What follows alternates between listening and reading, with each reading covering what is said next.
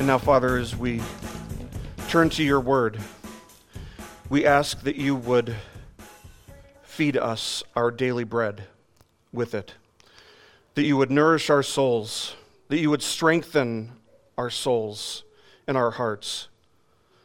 We pray that Christ would be glorified and that we would clearly see our need for him.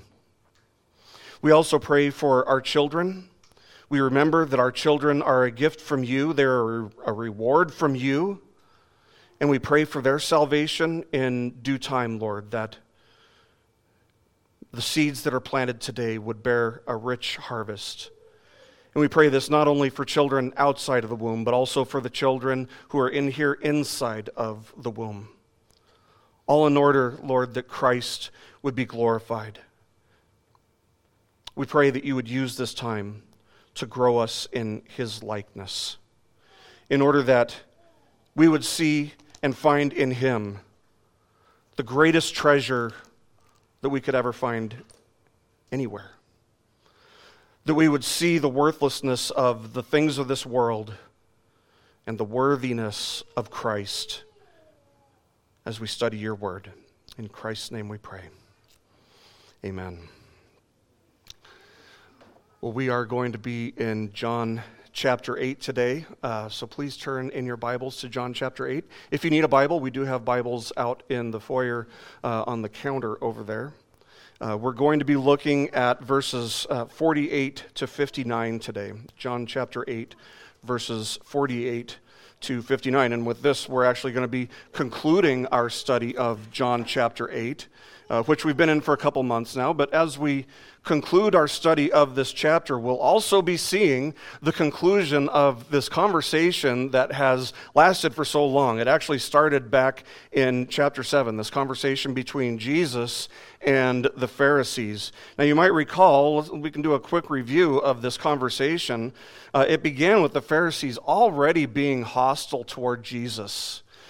Because of what happened back in chapter 5 when Jesus healed on the Sabbath. Well, the hostility that began there just resumed once we got to chapter 7 at the Feast of Booths. And they desired to kill Jesus. We were told explicitly they desired to kill Jesus if he showed up. And yet, one of the main themes of these two chapters is that even though these evil men wanted to slay him, wanted to murder him, nobody was able to lay a hand on him because his time had not come yet. And of course, that is something that we're going to see really take place at the end of this passage that we're looking at today. But going back to chapter 7, we saw how this conversation in particular began, how this dialogue got started. It started with Jesus teaching the crowds at the feast, and the Pharisees were listening, and as they're listening, they just couldn't believe their ears because they recognized that Jesus wasn't trained up as a rabbi the same way that they were, and so they exclaimed in chapter 7, verse 15, "How has this man," they're speaking about Jesus, "how has this man become learned, even having never been educated?" And what that revealed is that their pride was unsettled by the authority and the knowledge that Jesus taught with. They were educated. These Pharisees, they were educated. How somebody like Jesus, the son of a carpenter, could possibly know more than them and teach with more authority than they did, it irritated them, especially given the hostility that already existed between them. And then we got to John chapter 7, verses 37 and 38, where we read this, where Jesus says, now on the last day, the great day of the feast, Jesus stood out and cried out, "If anyone is thirsty, let him come to me and drink. He who believes in me, as the scripture said, from his innermost being will flow rivers of living water."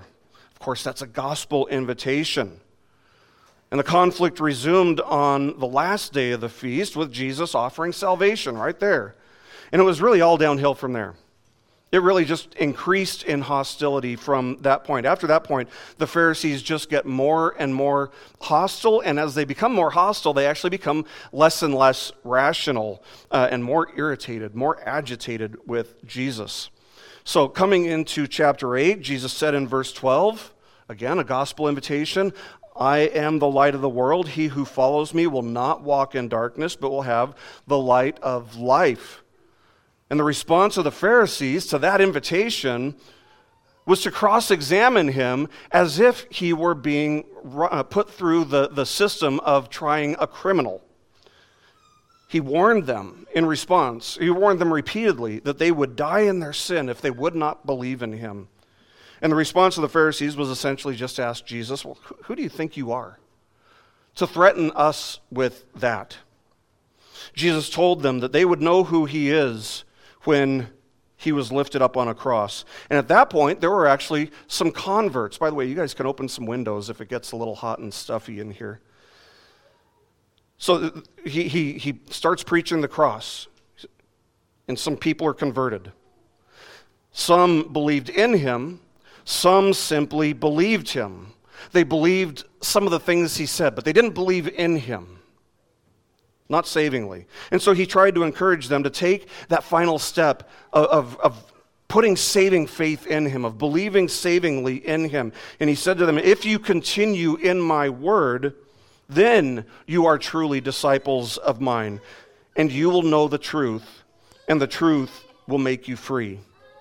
And at that point, the conversation became hostile once again because these false converts, these false believers, were convinced that they were saved by their relation, their ancestral relation to Abraham. But one of the things that Jesus does is he points out, you're not sons of Abraham. Physically they were, but not spiritually. They weren't sons of Abraham because if they were sons of Abraham, they'd do what Abraham did. They would love Jesus. They would believe the gospel. Instead, these men were sons of the devil because they did what their father did. They were liars, and they wanted to kill Jesus. So regardless of their Abrahamic lineage, they were not children of Abraham, not true children of Abraham. See, the fact is, God has never, ever saved a single person because of their ancestral heritage. He's never saved one person based on their ethnicity. He's never saved one person based on their nationality. God has always had one plan of salvation. He saves only on the basis of grace, received through faith alone in Christ alone. And we remember that Jesus actually brought up the example of Ishmael. Ishmael was proof that being a descendant of Abraham is absolutely worthless without also having the faith of Abraham. The Pharisees only thought in terms of the physical. They thought that to be a child of Abraham was to be in the genetic family tree.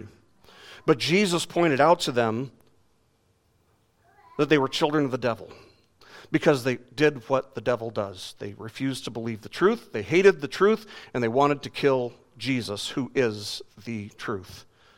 Now, this has been a really interesting conversation, a very long conversation, but what we've seen is that Jesus has obliterated every single response that these Pharisees could try to come up with.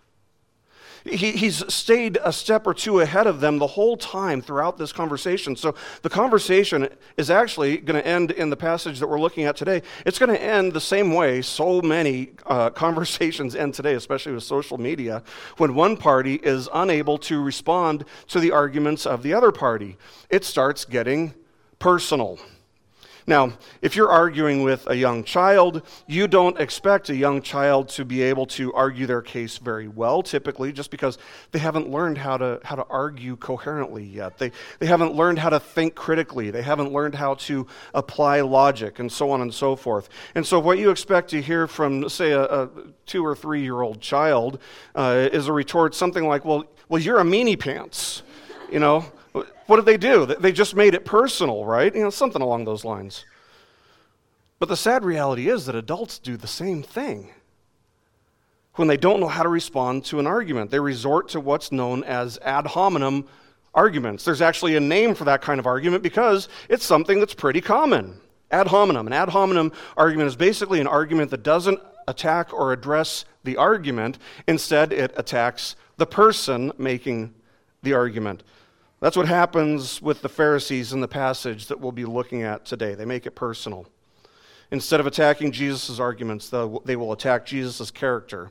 And as they do in this passage to come, we'll see Jesus model how to respond when somebody attacks or maligns or insults us personally.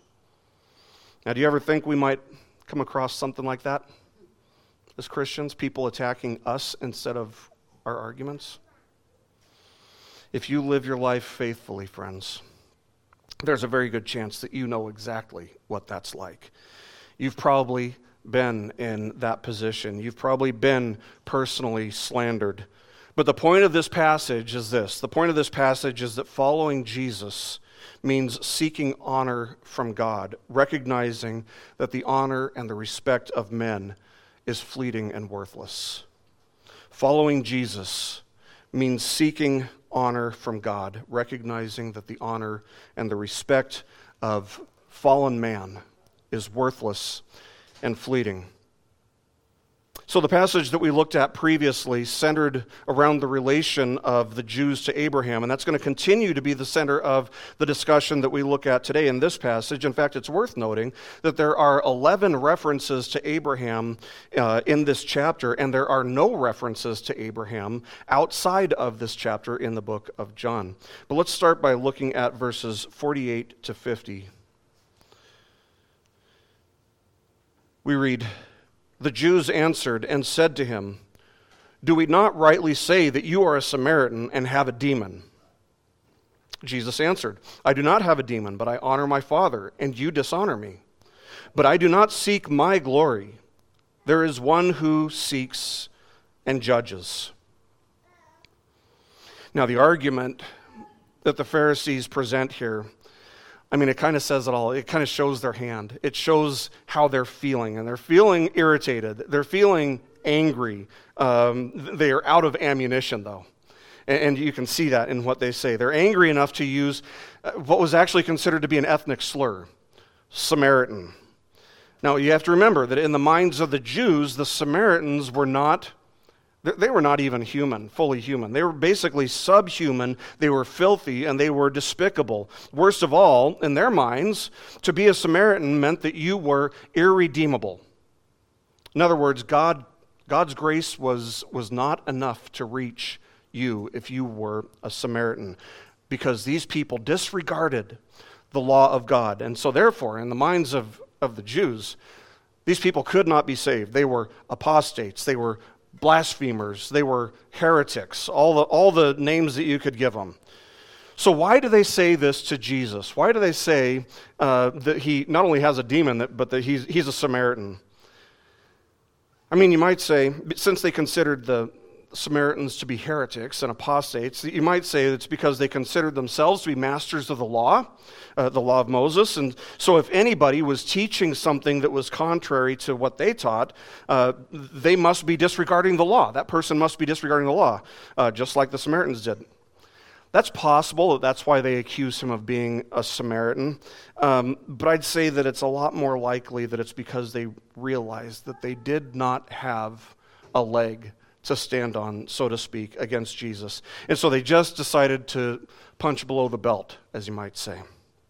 In other words, this is the theological equivalent of throwing a temper tantrum that you might see in a small child. Because the rational response, what would the rational response have been? It would have been to appeal to the Torah. How about that? Appeal to the Torah. How about appealing to the prophets or citing the wisdom literature like Proverbs and Ecclesiastes from the scriptures? That would have been a rational, intelligent response. But instead, how do they respond to Jesus? With name-calling. With name-calling, and once again accusing him of having a demon. But I want you to see how Jesus responds to that. First of all, he ignores the ethnic slur. He ignores the fact that they accuse him of being a Samaritan. But then he goes on to immediately deny the accusation that he has a demon. And then he tells them once again that he is doing the Father's will. I mean, now let's think about this rationally for a second. If he was possessed by a demon, wouldn't following the Father's will be the last thing that he would be doing? And despite the fact that he was simply honoring God, he was receiving dishonor from these men who claimed to honor God themselves. But here's the principle, friends. God's people have always received dishonor from the world. God's people have always received disrespect and dishonor from unregenerate men. Think of the way that the prophets of the Old Testament were cast out, the way that they were rejected and maligned and ignored and mocked or put to death. It's because unregenerate man does not want to hear what God has to say. The world does not want to hear what God has to say. That's why Jesus said in the previous verse 47, "He who is of God hears the words of God. For this reason you do not hear them, because you are not of God." So why could they not hear the words of God? Because they were unregenerate. A dead person does not hear. And to this day, Jesus still receives dishonor from unregenerate people every day. Let's just take the third commandment, which is, "You shall not take the name of the Lord your God in vain." Violating this command is one of probably the most common ways that people outwardly disregard and disrespect Jesus. It's not a coincidence that there's no other religious system in the world with a God whose name people use as a replacement for a curse word. And how many times do you hear that? I mean, you hear it all the time. Sometimes you even hear it from Christians who should know better. They could swear, they could say, a profane word, but instead they replace that profane word with God or Jesus or Christ. Let me just say this. For a Christian, this will not result in the loss of your salvation, but you will have to stand before God and give an account for that someday. If you're somebody who does that, who uses the Lord's name in vain, let me just warn you that the day will come when you will wish that your tongue had just rotted out of your mouth so that you could not speak the Lord's name in vain. If you are someone who types things on social media, if you type things like OMG, let me warn you that you will one day wish that your fingers had been smashed at a young age so that you could not type those words. Jesus is God, and God's name is holy. Do you know what it means for something to be holy? It's hard for us to wrap our minds around because we're so fallen. But something that's holy is clean and should not be defiled, to say the very least. And to dishonor Jesus' name or God's name by using it as a replacement for a vile word, to say the very least, it's not something to be taken lightly. It is a desecration of something that is holy. And yet, as Gordon Keddy notes in his commentary, quote, "From Christ to Jesus and my God, and worse, millions execrate the Son of God and his Father every day with hardly a thought as to what they're doing." End quote. So Jesus points out to these Pharisees that that's what they're doing. They're not honoring him. They're defiling something that's holy, despite the fact that he was just honoring the Father. And there will very likely be times in your life, friends, when you aren't honored by men, when you are seen as something vile by men, even though you're simply trying to honor God in what you're doing. So my first piece of advice to you is try not to take it personally. It's really not you. Instead, see it as a fulfillment of what Jesus said. He said in John 15, if the world hates you, you know that it has hated me before it hated you. If they persecuted me, they will also persecute you. So Jesus models for us how to think and how to respond when we are personally maligned. First of all, he points out that he's not doing what he's doing for his glory. Rather, what he's doing is for the glory of God. And he's taking a hard pass on the praise of men. Taking a hard pass on the praise of men. That's something that, by the way, is a struggle for every one of us. It's something that is not natural. And when I say that, I mean that our flesh just loves the praise of men. We like to be liked. We don't like to be disliked. We want to be liked. And thus, it's a battle for every single one of us to not set our hearts on the praise of men. Proverbs 29:5 says, a man who flatters his neighbor is spreading a net for his steps. Let me read that again. A man who flatters his neighbor is spreading a net for his steps. See, the reality is that the flesh loves flattery. But God warns us against that.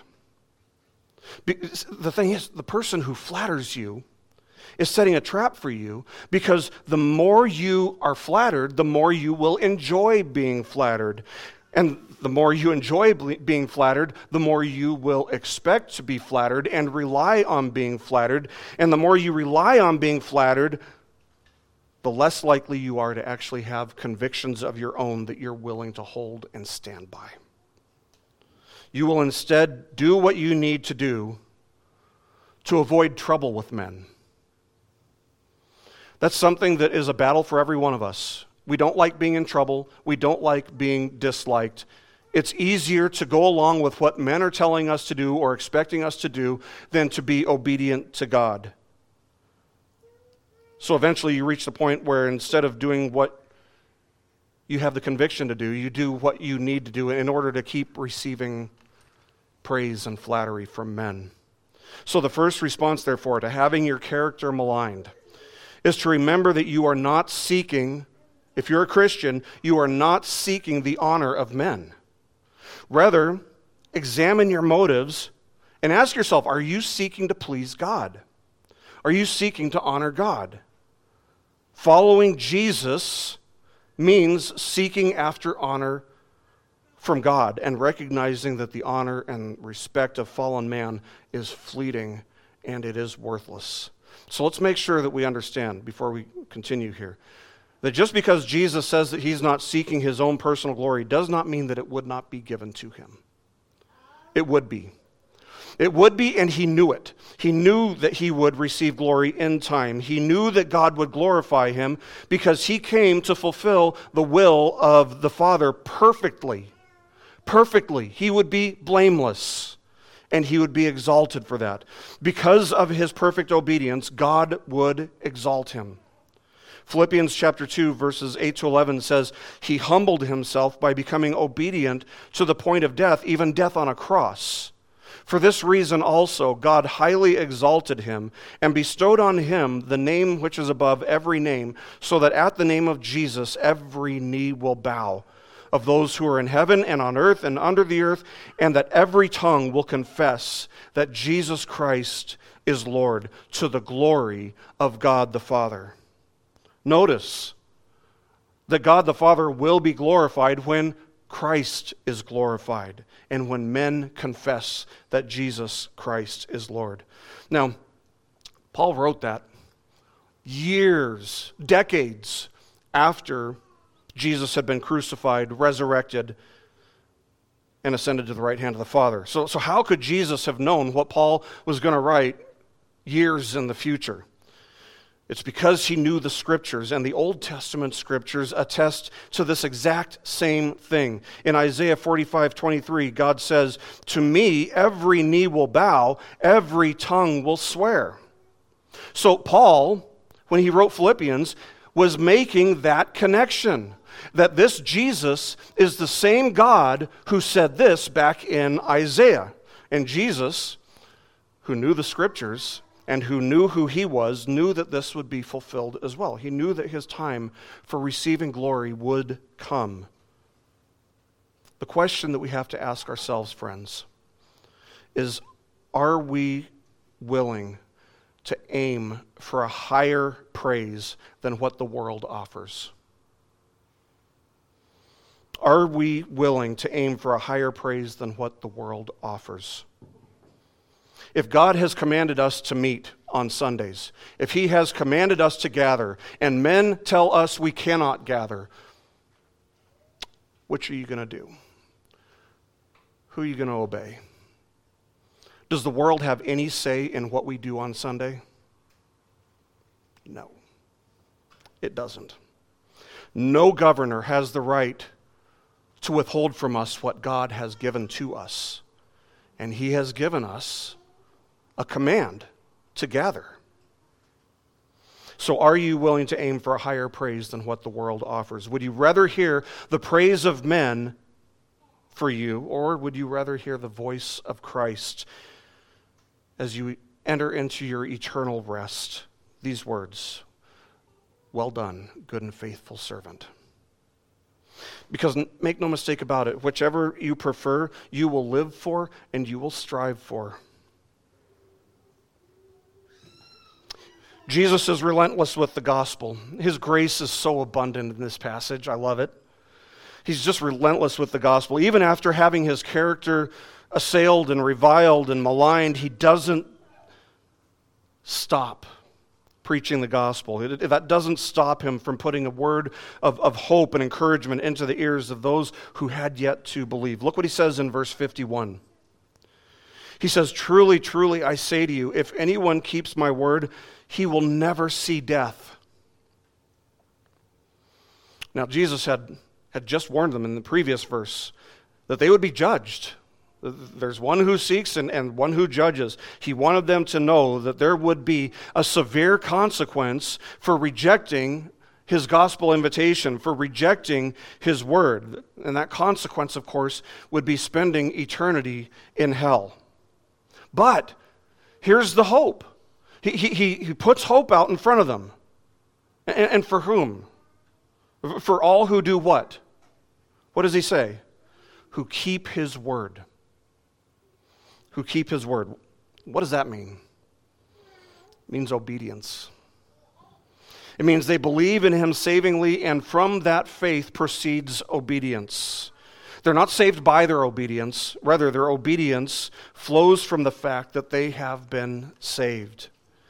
Now, anytime Jesus starts a passage or a sentence or anything off with the words "truly, truly," that means that we want to be paying very close attention, because those words always serve as a preface for something that is profoundly important.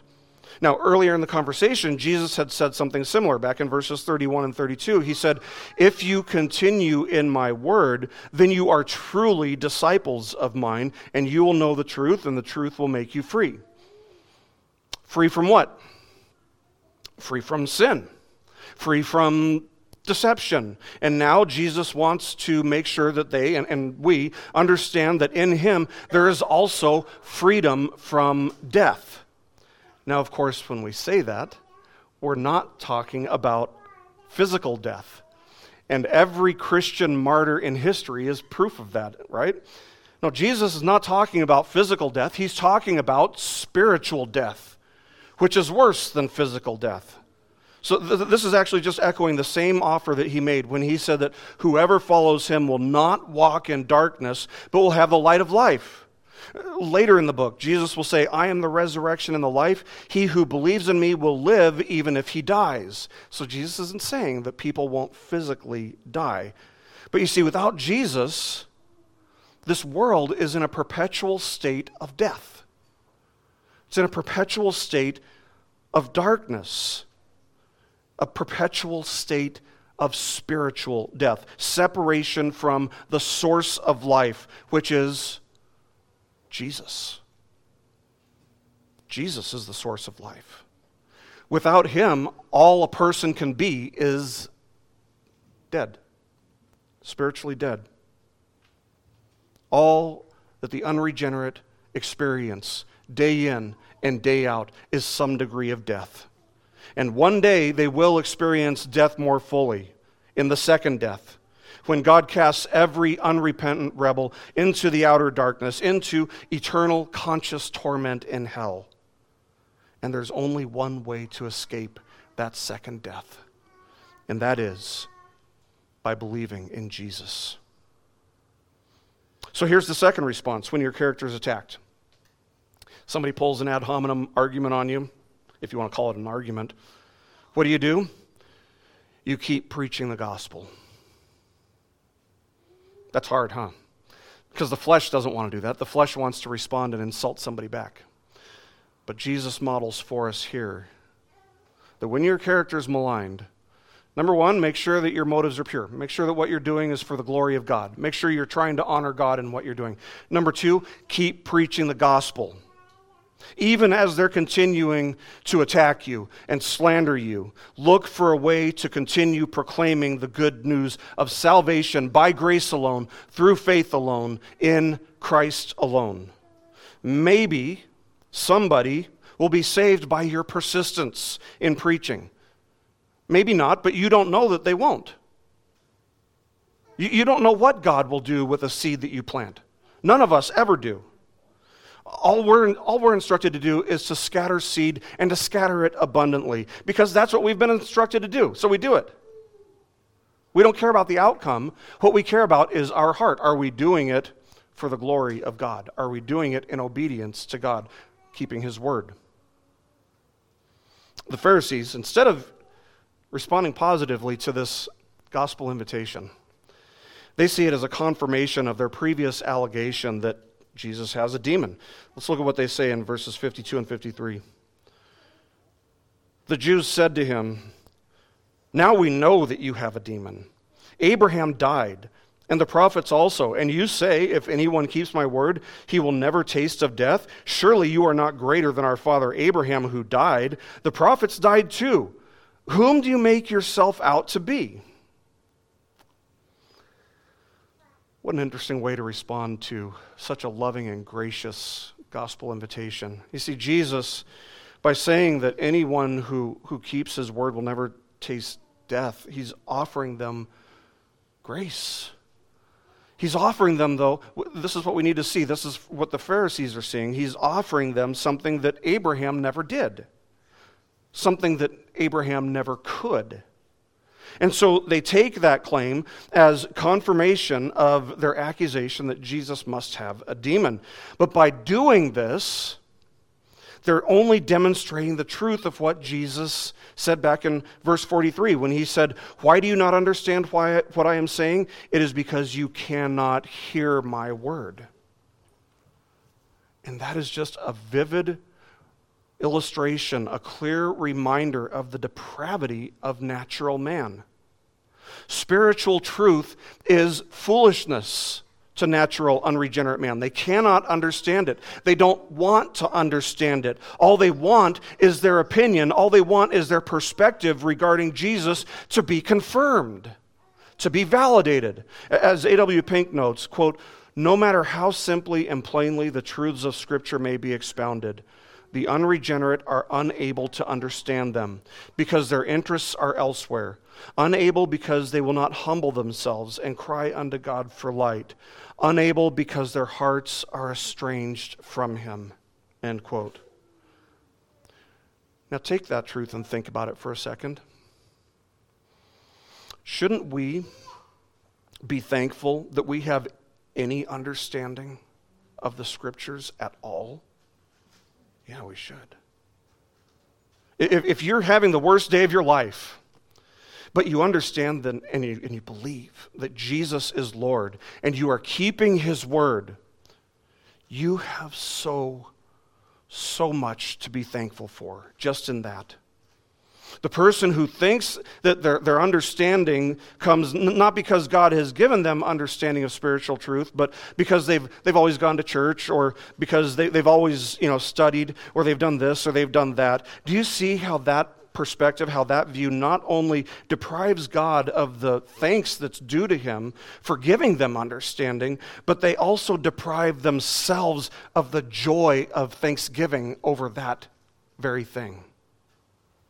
If you have any spiritual understanding, if you have any understanding of spiritual truth, give thanks, because it's not your doing. It's not your doing. And the Pharisees are proof of that, because they are separate from the source of life. They are spiritually dead, and as a result, they have no understanding. See, if those who keep Christ's word never taste death, then Jesus is offering them something that no prophet ever offered, including Abraham, nor were they ever able to offer those things. So to their ears, to the ears and the minds of the Pharisees, it just seemed like Jesus was saying something that was absolutely ludicrous, something completely ridiculous, because all they could think of was the physical. They're thinking of everything in the physical realm. They're not seeing anything in the spiritual realm. But Jesus is speaking spiritually.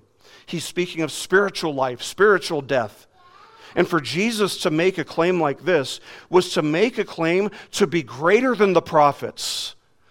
It was to make a claim to be even greater than Abraham, greater than all the heroes in Scripture.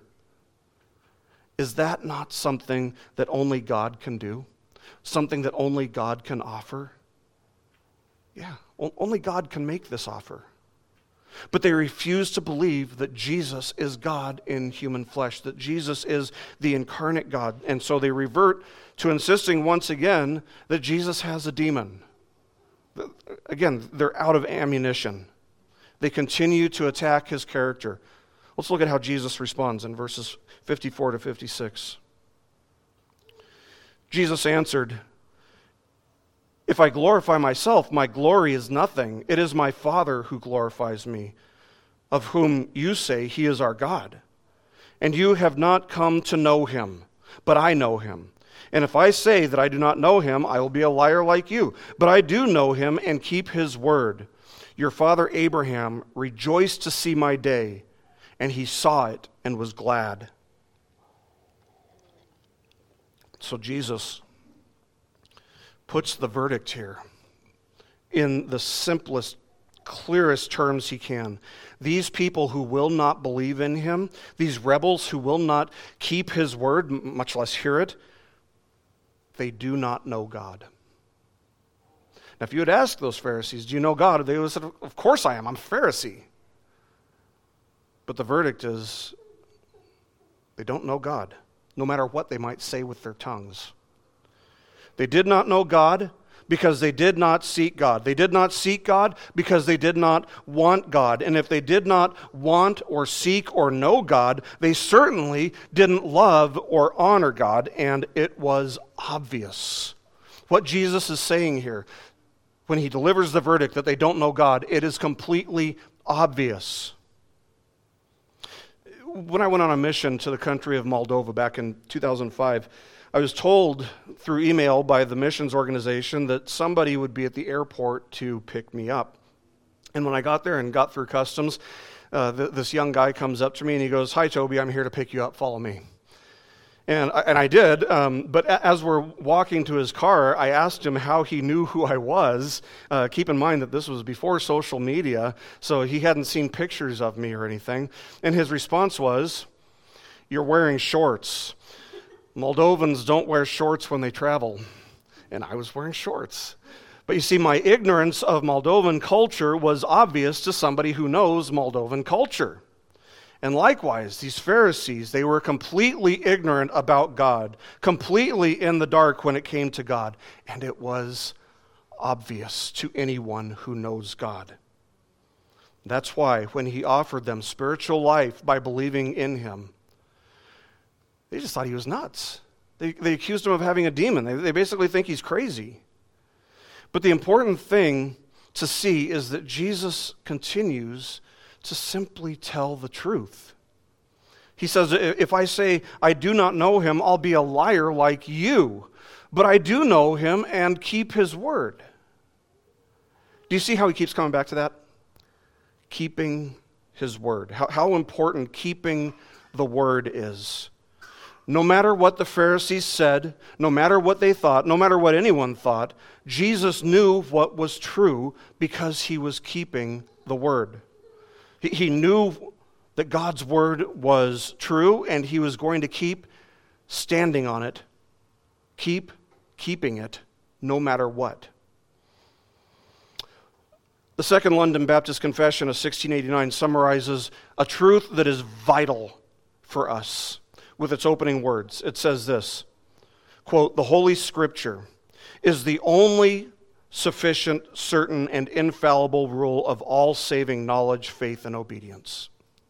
End quote.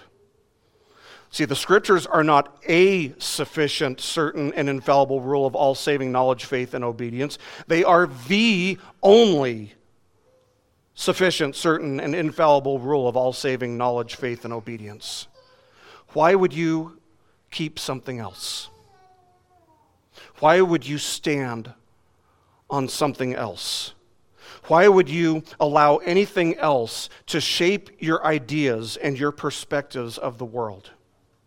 See, if people think that you're out of your mind for believing and yielding yourself entirely to Scripture, if they mock you for believing a book that's thousands of years old, and surely, in their minds, surely outdated by now, all you can say is, God's Word is true. And whatever is opposed to God's Word, whatever sets itself against God's Word, is necessarily a lie. See, friends, if people are going to mock us, and they are, if people are going to assail our character, and they are, let it be because we will not yield to their demands, but instead we continue to keep God's Word. Let it be because we stand on God's Word as the one and only standard of truth that every other truth claim is measured against. That way, if they mock us, if they hate us, if they reject us, whatever, it's because they mock and reject and hate God and His Word. Now, some people, this is a very common argument. Some people will say, well, why don't we try something else? Why don't we try a softer approach? Something other than proclaiming the truth so directly and so bluntly. Shouldn't we try a different strategy than proclaiming the truths of Scripture forthrightly and simply?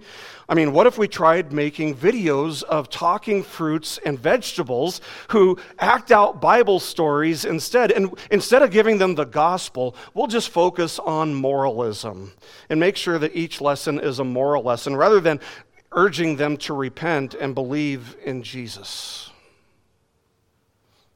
Friends, that's called pragmatism. Pragmatism means let's just do whatever works. That's not what Scripture instructs. That's not what Scripture allows. The problem with pragmatism, is that the direct preaching of the Scripture is the means that God uses to impart life and salvation to rebels and sinners just like you and me. If you try to reach people in a way that doesn't offend them, if you try to reach people in a kinder and gentler way without confronting them in their sin, if you just offer them deistic therapeutic moralism, and there has been a ton of this kind of thing over the last 30 or 40 years, all you do is leave them blind and ignorant of their need for a Savior. Jesus reminds these Pharisees one last time that they're nothing like Abraham. They're not his children. They're not his children at all. Unlike these Pharisees, Abraham rejoiced to see Christ's day. Now, if they thought that Jesus was crazy before, they must have really thought that he was crazy now, because Abraham had been dead for somewhere in the neighborhood of 1800 to 1900 years. How in the world could Abraham have possibly seen Jesus' day? That's what the Pharisees would have been thinking. And the answer is, one thing is clear, he did see it. God somehow showed it to him. And I believe that there was one specific instance in Abraham's life when God did show it to him. God came to Abraham and instructed him to take his son, his only son, Isaac, up on Mount Moriah to sacrifice Isaac. Now that must have been extremely painful for Abraham to process. That must have been a very difficult pill for Abraham to swallow, so to speak, because this was Abraham's promised offspring that we're talking about, the one through whom God's promises would be passed to future generations. But Abraham, he knew what God had said, but he also knew God's character. He knew that he had no choice but to trust and obey God, but he also knew and believed God's promise to produce a great nation through Isaac. But at that point in time, Isaac wasn't married and didn't have any offspring, didn't have any children. And so Abraham is thinking through this, thinking rationally, and he reasoned that if Isaac was going to die, that his death wouldn't be final because God is faithful. Instead, he reasoned that there would be a resurrection. And that's what the book of Hebrews tells us. We read in Hebrews chapter 11, verse 19, he considered that God is able to raise people even from the dead. Abraham, therefore, expected to return from Mount Moriah with Isaac coming alongside him because he believed that God would resurrect Isaac. Now, of course, we know the story. We know that God intervened, and he didn't allow Abraham to sacrifice Isaac. Instead, the Lord provided what the Lord required, a ram to be sacrificed. And at that moment, when that happened, I believe it's not only possible, but I think it's likely that Abraham understood that one day God would provide what he required by sacrificing his own son, the Lord Jesus Christ, for the salvation of all who would believe in him. And he understood that God would also resurrect that son, his son, from the dead, that he would resurrect Jesus from the dead. By faith, Abraham saw Jesus' day from afar. He believed, and he rejoiced and delighted in it. Again, though, the Pharisees could not hear Jesus' word. They couldn't understand it, and that's what brings an end to this conversation. Let's continue, verses 57 to 59.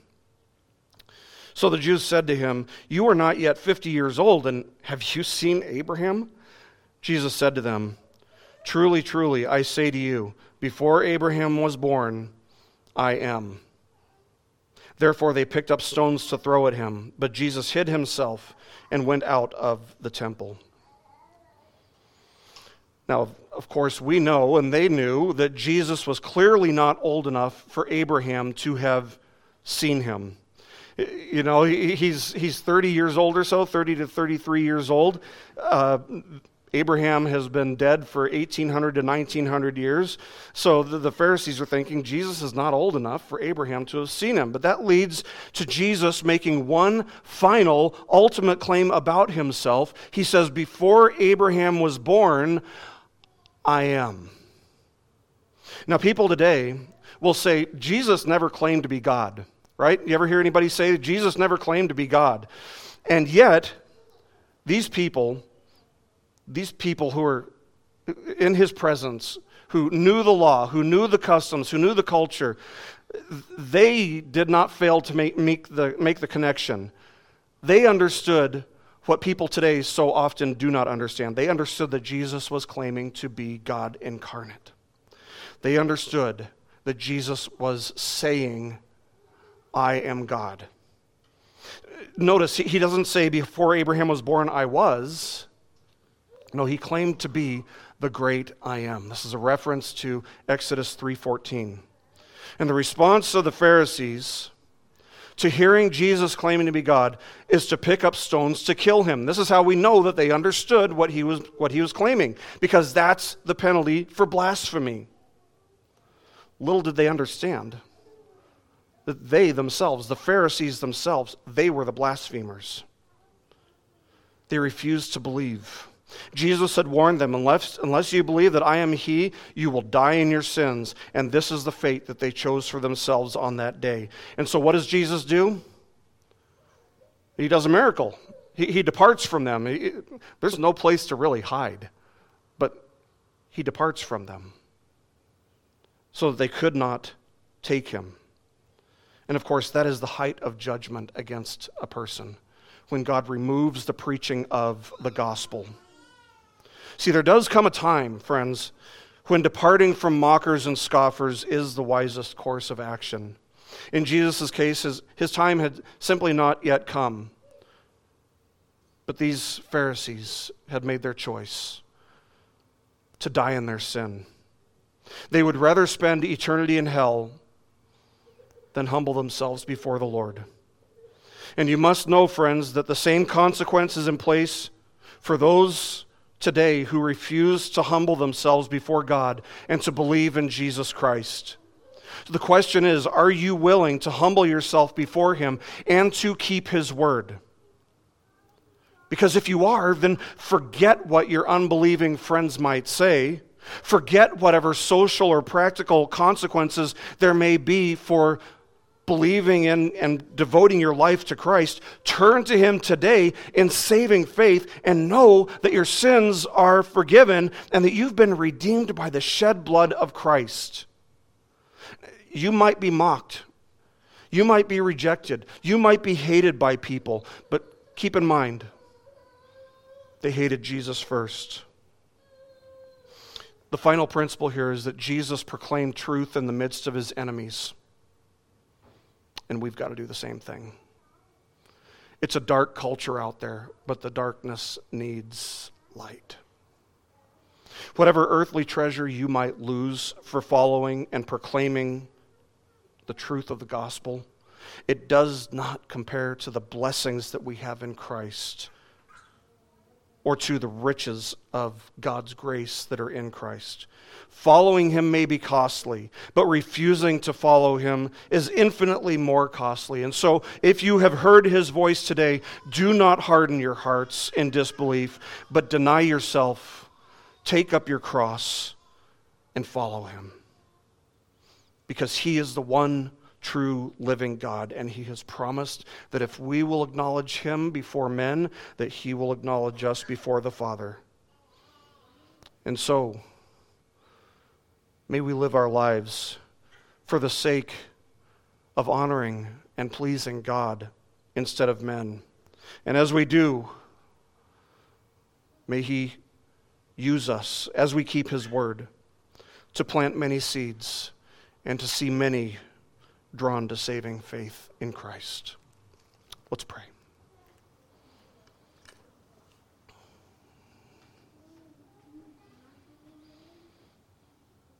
Our most gracious Heavenly Father,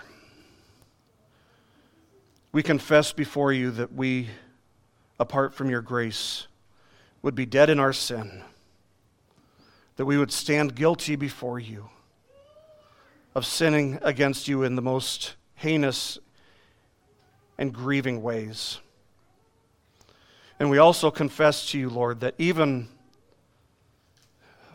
the most mature of us has this struggle to reject the praise and the accolades of the world.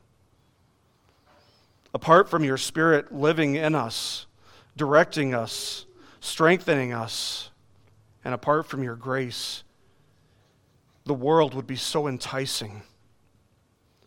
We pray that you would help us to see the worthlessness of man's fleeting praise and help us see that Christ is the greatest treasure of all, in order that we may live our lives in light of the reality that we will one day enter into your presence with the desire to hear the words, "Well done, good and faithful servant." We realize, Father, it's only by your grace. And so we pray for more grace to be courageous and to shine the light of the gospel in a dark culture for the glory of Christ. In his name we pray. Amen. This message has been brought to you by BibleStudyPodcasts.org. We are a listener-supported ministry. If this is your first time listening to us, we thank you so much for joining us, and we ask nothing further from you.